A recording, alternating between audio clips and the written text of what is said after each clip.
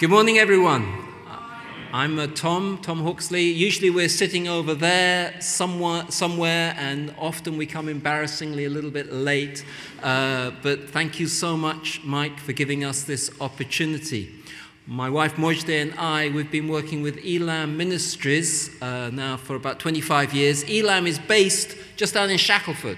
So anytime you're feeling a little bit hungry or feel like a cup of coffee, please drop in and come and see us. Grenville Road, Shackleford. That's where we've been based all these years.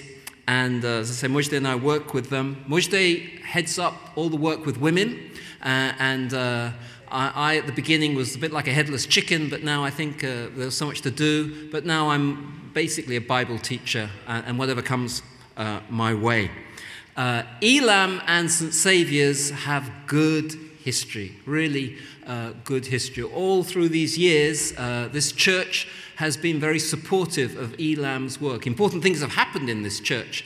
Some of you might not know, but the man who is considered the father of Iran's modern church, Seth Yegnazar, the father of our founder, Sam Yegnazar, he had his funeral service here. That was not a small event, and it speaks of the support that this church has shown us over the years. And Mojde and I, this is our spiritual home. We used to go to the Iranian church in London, but this is now our spiritual home. And we are also thankful and grateful for the ministry that we receive here. What a wonderful time of worship we've just had. We come here and we drink, and we are grateful.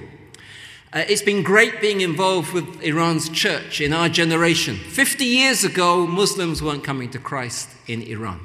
But now, thousands and thousands of Iranian Muslims are coming to Jesus Christ. It's not hype.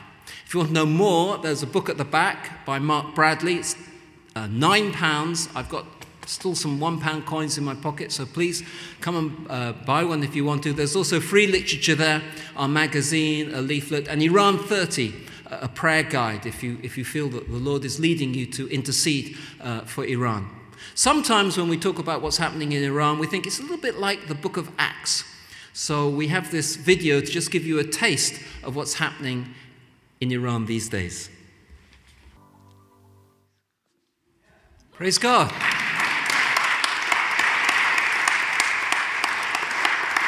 He's alive. He's alive. And he's working in his own ways. I was at that baptism service. It was a wonderful time. And I know all those people. They're flawed, they have problems, they have issues, they're real people, but God is at work. The brother who started saying, I've had 2 encounters with Jesus Christ, Behrang, I consider him a close friend. It's not hype. He's alive, and he's building his church in Iran. One of my great privileges over these last 25 years is to meet some fantastic people, as was in the film, and one of them is with us today, Ladan Nouri. Please give her a big round of applause. Ladan we have 3-month intensive training courses in the region, and people come from the country and then they go back to plant churches. And Ladan came on one of them in 2008, and then with a prayer of blessing, she was sent back to Iran. So, good morning. I'm so happy to be with St. Saviour Church. It's first the time, first huh? time for first me time to in be St. Saviour's. here. What do you think? Thank you for having us. It's so beautiful. It's a dream for us in Iran to have this kind of building as a church. Yeah. So you went back in 2008, and so obviously to get a church going, you've got to do some evangelism. Yes. So in our mind, we just have these mullahs, and they're just wanting to crush Christianity. So how did you go about the evangelism? We used to take New Testament with us everywhere we were in. It was one of the things we always had with ourselves. Yes, at least one of these, and praying before going out, praying to asking God, show us the right person to share gospel with, because it's not easy to go to everyone and share. We don't know who they are and what is their background. But when God is showing us, we could share, we could start our conversation and lead our conversation to what Jesus did for us and who is Jesus, and show Farsi New Testament to them, which is really unbelievable for them, because all the religious book for them is Arabic, other language not in Farsi.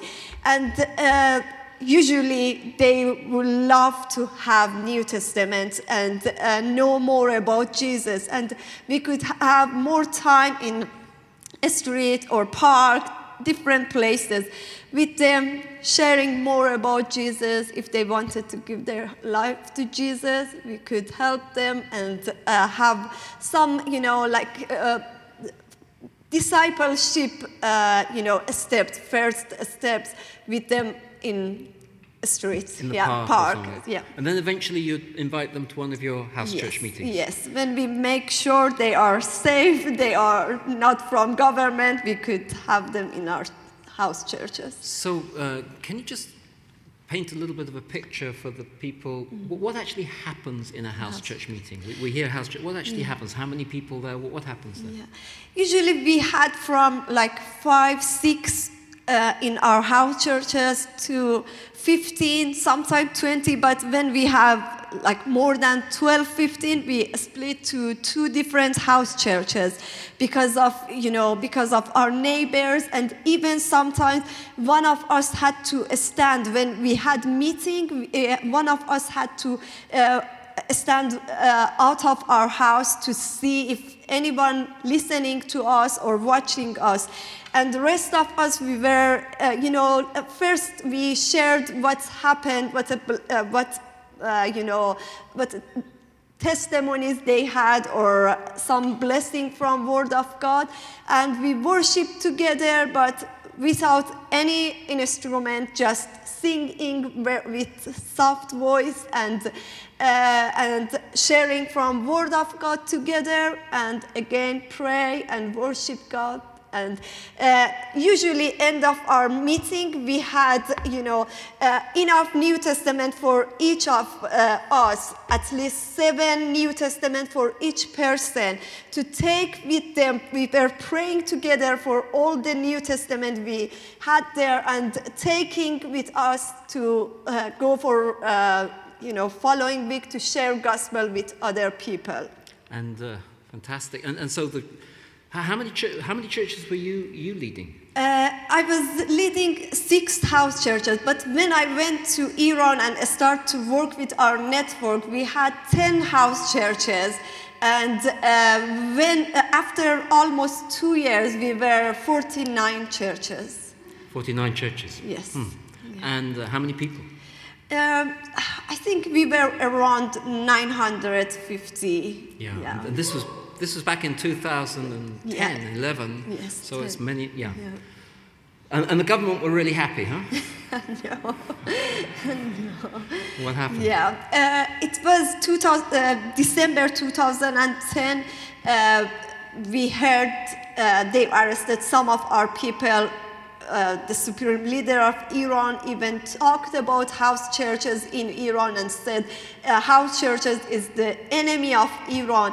And we felt they are, persecution is coming. We were preparing for our Christmas celebration meeting, but we had to cancel all our meetings. And in Boxing Day, I heard they arrested many. Day. Yes, Boxing Day. Yeah. Boxing Day. Yeah. Yes, they arrested many of our people who were working as a house leader. And the next day they came and they asked me to go to Evin prison. You had an invitation to Evin prison? Yes. How did that feel? Yeah. It was very, very scary because, first of all, I am an ordinary person, and I'm not a brave person. And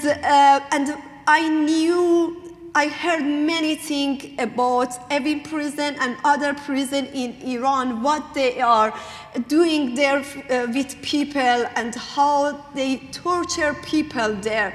And I was so scared to go there, but I prayed with my mom and I had peace to go there, and I went there. So when you arrive in Evin, what happens? they put me in solitary confinement, and as they put rest of our team in different solitary confinement, and it was a very small cell, 8 to 6 feet, and nothing were there, nothing. Just I had a very thin carpet there and a couple of blankets, no bed, no pillow, nothing.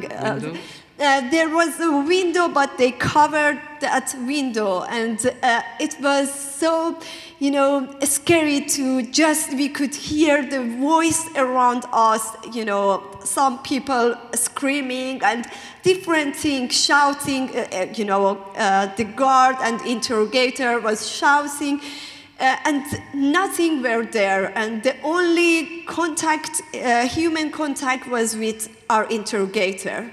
And did they treat you okay? It was so hard to be there, and interrogation time was so hard because they were forcing us to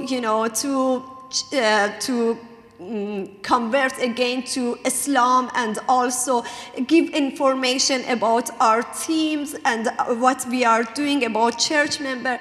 It was so hard, and I was desperate to have something from God because there wasn't any good news and any news about our family, about the rest of our people there. Yeah. Did he turn up? And it was interesting because I was just thinking, if I had my Bible, I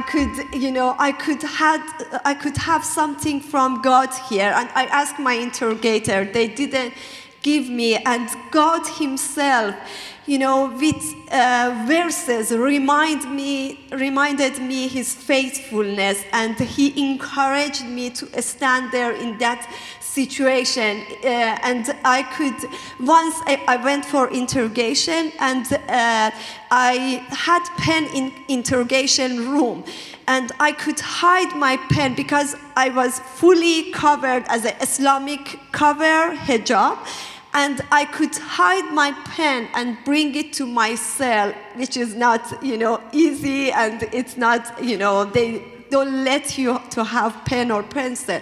I brought it to my cell, and I started to write my Bible verses God reminded me on prison wall, and prison wall became my Bible after a couple of weeks. Wow. Is there any particular verse you remember? Oh yes, many. I can remember all the verses, but one of the verses God really taught me most important lesson through that to me was Jeremiah 17 verse 5 and 7. Curse the man who trusts the man, bless the man who trusts the Lord. And it was my really lesson in my life. Yeah, that's one of the lessons. I remember you said a man had promised he'd get you out, yes. And he failed. Yes. Yeah, but, one of my interrogator told me, I am king of this prison, and everything I say here, they have to obey me, and I will send you from out of prison. I will release you from here in a couple of days. And I was waiting for him to come and release me, and he didn't come. And God started. When I started to complain to God, God started to remind me this verse, and I saw myself that time. I put my hope and trust to this interrogator to come and release me. And praise the Lord, he didn't come, and I was so, I was so sad why I didn't trust God, why I didn't wait for God to come and release me. And I repent there, and after a couple of weeks, yeah. So how many days were you? I was in solitary confinement for 37 days. Yeah. Wow. Yeah, 37 days. Yeah. Wow. Wow. And then you came out, and now you're serving how many churches in Turkey? We have about 40 churches in Turkey. Yes, and I'm overseeing 7 of these churches. Your official title is supervisor, Ladan. Yes, supervisor of 7 churches. And how many Christians? I think around 900. Okay. 900 are attending in these churches. Please pray for Ladan. Yes, please. She has a lot on her plate right now. And what a story. Thank you so much. Thank you.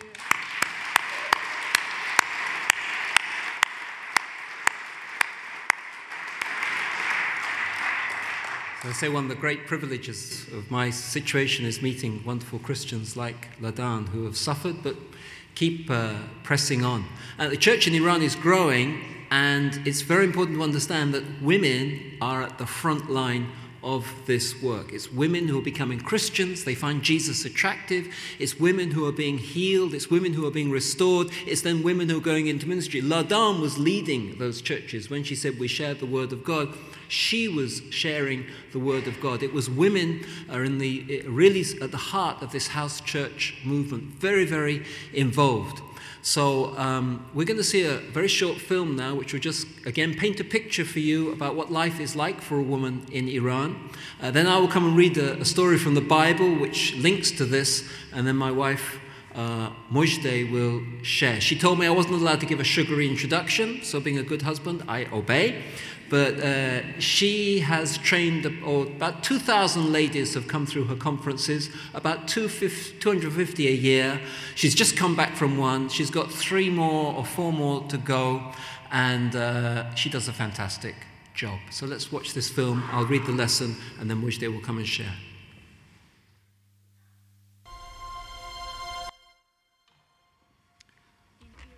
So the reading is taken from St. Luke's Gospel, chapter 8, and I'm reading from verse 40. It's on page 1038 in these Bibles. It's a story about a lady also in a very difficult situation. Now, when Jesus returned, a crowd welcomed him, for they were all expecting him.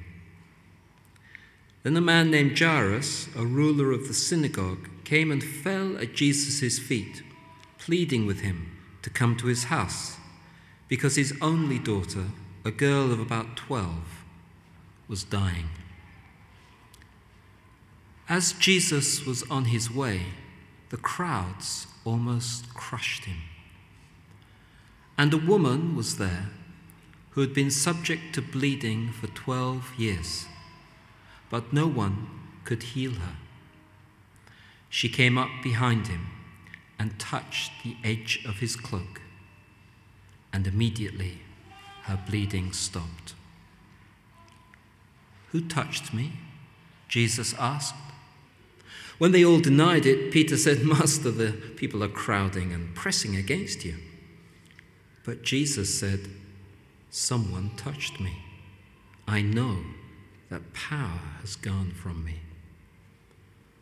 Then the woman, seeing that she could not go unnoticed, came trembling and fell at his feet. In the presence of all the people, she told why she had touched him and how she had been instantly healed. Then he said to her, "Daughter, your faith has healed you. Go in peace." While Jesus was still speaking, someone came from the house of Jairus, the synagogue ruler. "Your daughter is dead," he said. "Don't bother the teacher anymore."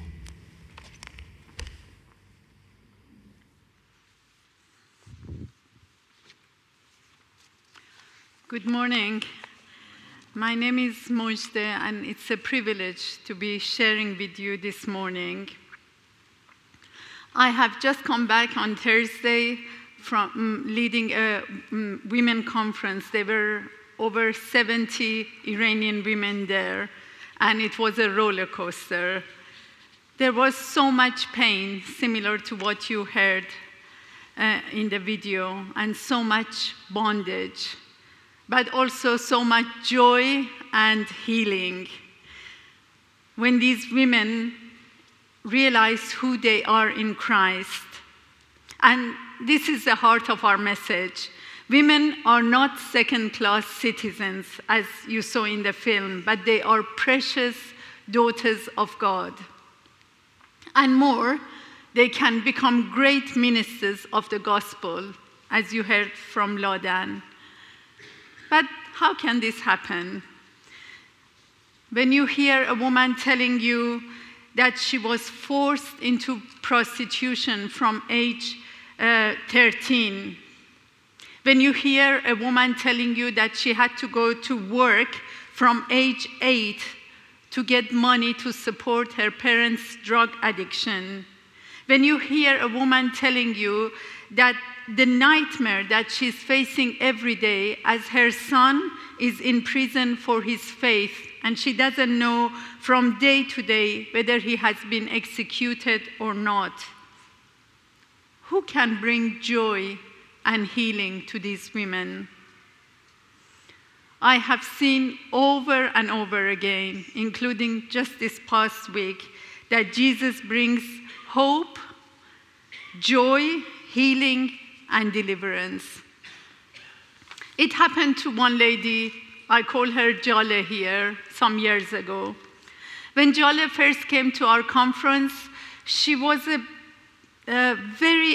my first impression of her was that she was a very beautiful and attractive woman. She was tall, she had gorgeous hair and beautiful smile. And I wanted to get to know her, but all she asked me every time I saw her, she said, please pray that I have a dream of Jesus. I want to see him with my own eyes. And you know, in the East, we give a lot of value to our spiritual encounters in dreams. So the first time I said, I will pray. The second time I said, I will. And the third time I really got annoyed. Because, you know, she gave herself into worship and prayer. She was enjoying God's presence. And I, coming from Anglican background, I thought, this is good enough, you know, what else do you want? And so I made a plan for the next time she comes to me with the same request. And soon enough, she came. So I tried to give her a very clever analogy. And I had caught her eyes looking at a wooden necklace that another woman was wearing. And so when she came to me, I said, do you like that necklace? She said, oh, it's really pretty. And I thought, good, she's nicely falling into the trap. And then I said, do you think this wooden necklace is worth more than a diamond necklace? She said, no, of course, a diamond necklace is worth much more. And then I said, so you see, it's like God wants to reveal himself to you in his own precious way, in prayer, in worship, in ministering of God's word, and you're insisting that it should be in a dream. It is like he wants to give you a diamond necklace, and you just are having your eye on this wooden necklace. And she looked at me thoughtfully, and she said, Sister Mojde, you keep the diamond necklace, just give me the wooden necklace. And she wouldn't get my profound analogy. She wouldn't understand my theology. And she just wanted to have a dream of Jesus. So one day I sat her down and I said, Jale, tell me your story. And she asked me, do you really want to hear it? And I put on one of my understanding, I'm ready for anything Christian smiles, and said, I do. But I tell you, I was not at all ready to hear what she had to tell me. When she was 14, she had been raped as a punishment for joining a school protest. When she told the authorities, they whipped her for immorality. Then her father repeatedly sexually abused her, as did other relatives. She had to keep quiet until shame and frustrations took her to the streets where she ended up working as a prostitute. She could not remember the number of babies she aborted. Neither could she remember the number of electric shocks she received, as this is a punishment in Iran for getting immorality out of prostitutes. It was a hard story. I could not digest the suffering that this woman had gone through. And then she said, "You see, Sister Mojde, I am a dirty girl. I mean, I was a dirty girl. I know that Jesus has forgiven me. I really do know that. But if he comes only to my dream, I really know that he does not consider me dirty anymore. I would know that he loves me no matter what haunts me about my past." I will get back to Jale's story, but I want to go back to our reading from Gospel of Luke. And here we see Jesus coming to a town, and a pious, influential man called Jairus, he comes to meet him. He is famous. He's the ruler of the synagogue.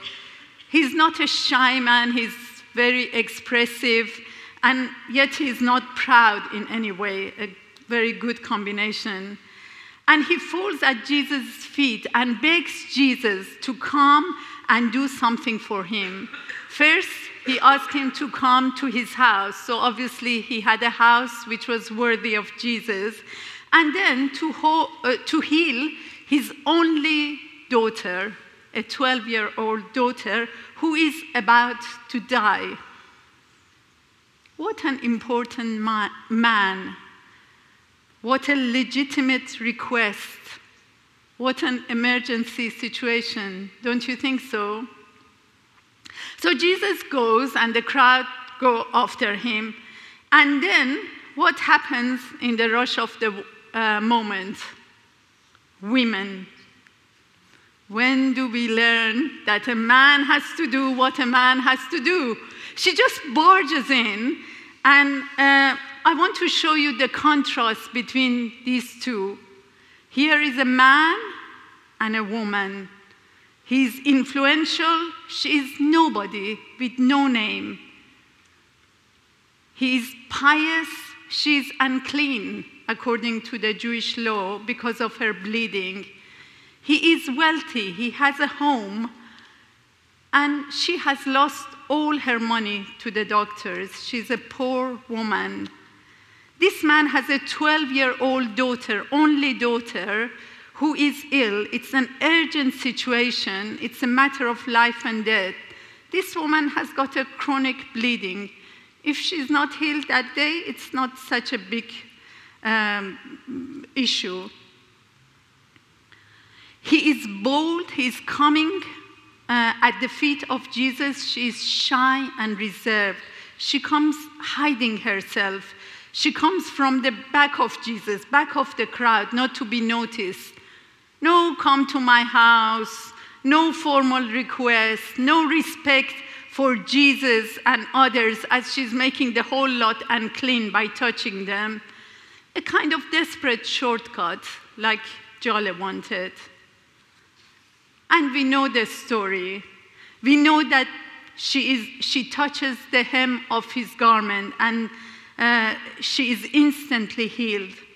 Wonderful story, amazing healing, but time out. Let's go on. We have an urgent situation at hand, the healing of this poor little girl. But no, Jesus stops. He starts a conversation, and what a conversation. Who touched me? Of course, nobody expects Jesus to stop and waste any time. She certainly didn't expect Jesus to stop. But Jesus does stop. And there is something in his voice. She's not sure what it is. Was it a rebuke because she was unclean and she touched all these men? No, it can't be. Why then was I healed? Was it that I did it in hiding? Maybe. But how could I be as bold as Jairus? I'm a nobody. I'm a woman. And anyway, how could I stop him while he had such an urgent matter at hand? Is being healed from a chronic bleeding more important, or a dying young girl coming back to life? My case would not stand a chance. She was well aware that the time for healing of this little girl was ticking away. In fact, you can imagine her guilt when this guy comes from Jairus' house and say to Jairus, "Don't bother Jesus anymore. Your daughter is dead." How tactful, by the way, was this man? Your daughter is dead. But why did Jesus stop? He had healed her from her horrible sickness. Wasn't that a big enough thing? Yes, but he wanted to do more. He wanted to meet her. He wanted to hear her story. In the midst of this critical situation, he pauses, he listens, as if he's not in a hurry, as if he has all the time for this nobody unclean woman, as if it's the time to take medical history or socio-economical history, as if it is worth, this woman is worth all his attention, as if her story is important, that she lost all her money, as if she's an active hero of faith and not just a passive passerby, as if by doing so he wants to restore her dignity, as if he wants to totally identify with her, my daughter. Jesus did the same for Jolly one night. She agreed to pray with me privately, so we started to pray. It was all very normal and ordinary. But then he came. You cannot put a price on the encounter that Jolly had with Jesus.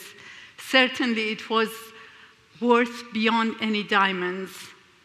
I was sitting, praying with her, and she got up, and she started this gentle, worshipful dance to the Lord. And then she started singing beautifully. This uneducated woman, she started singing beautifully, with beautiful words and beautiful melody to Jesus, both in Farsi and in tongues. And she was having a conversation with the Lord. As for me, my job was to clear all the cables so that while she was dancing away, she would not trip over.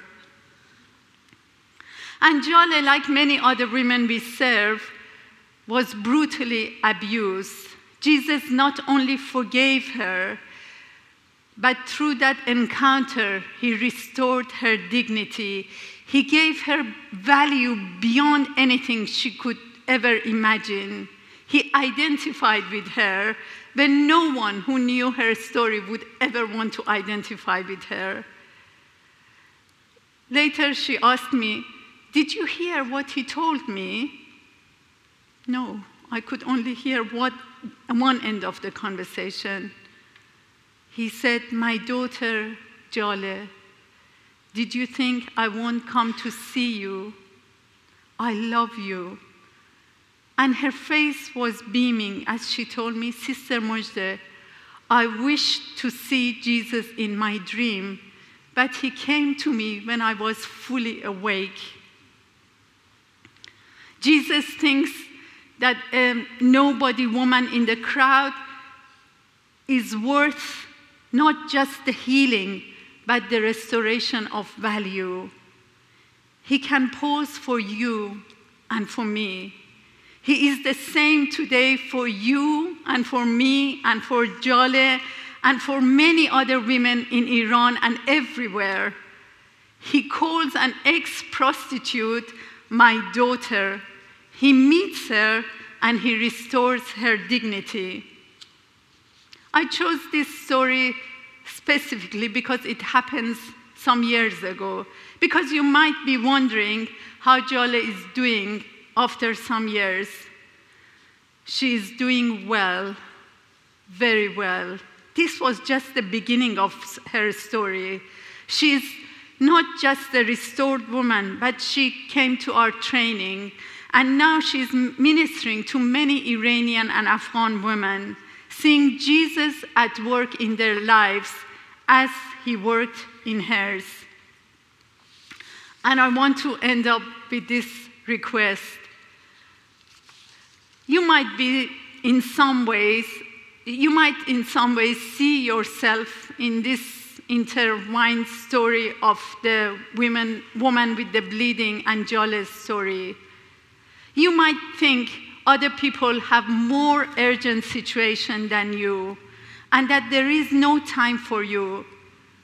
It might be that you have suffered some kind of abuse, man or woman, physical, mental, or emotional.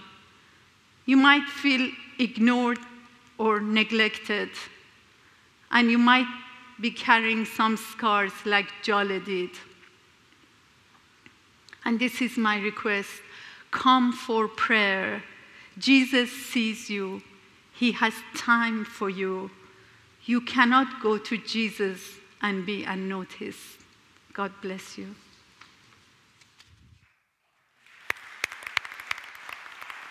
Go up.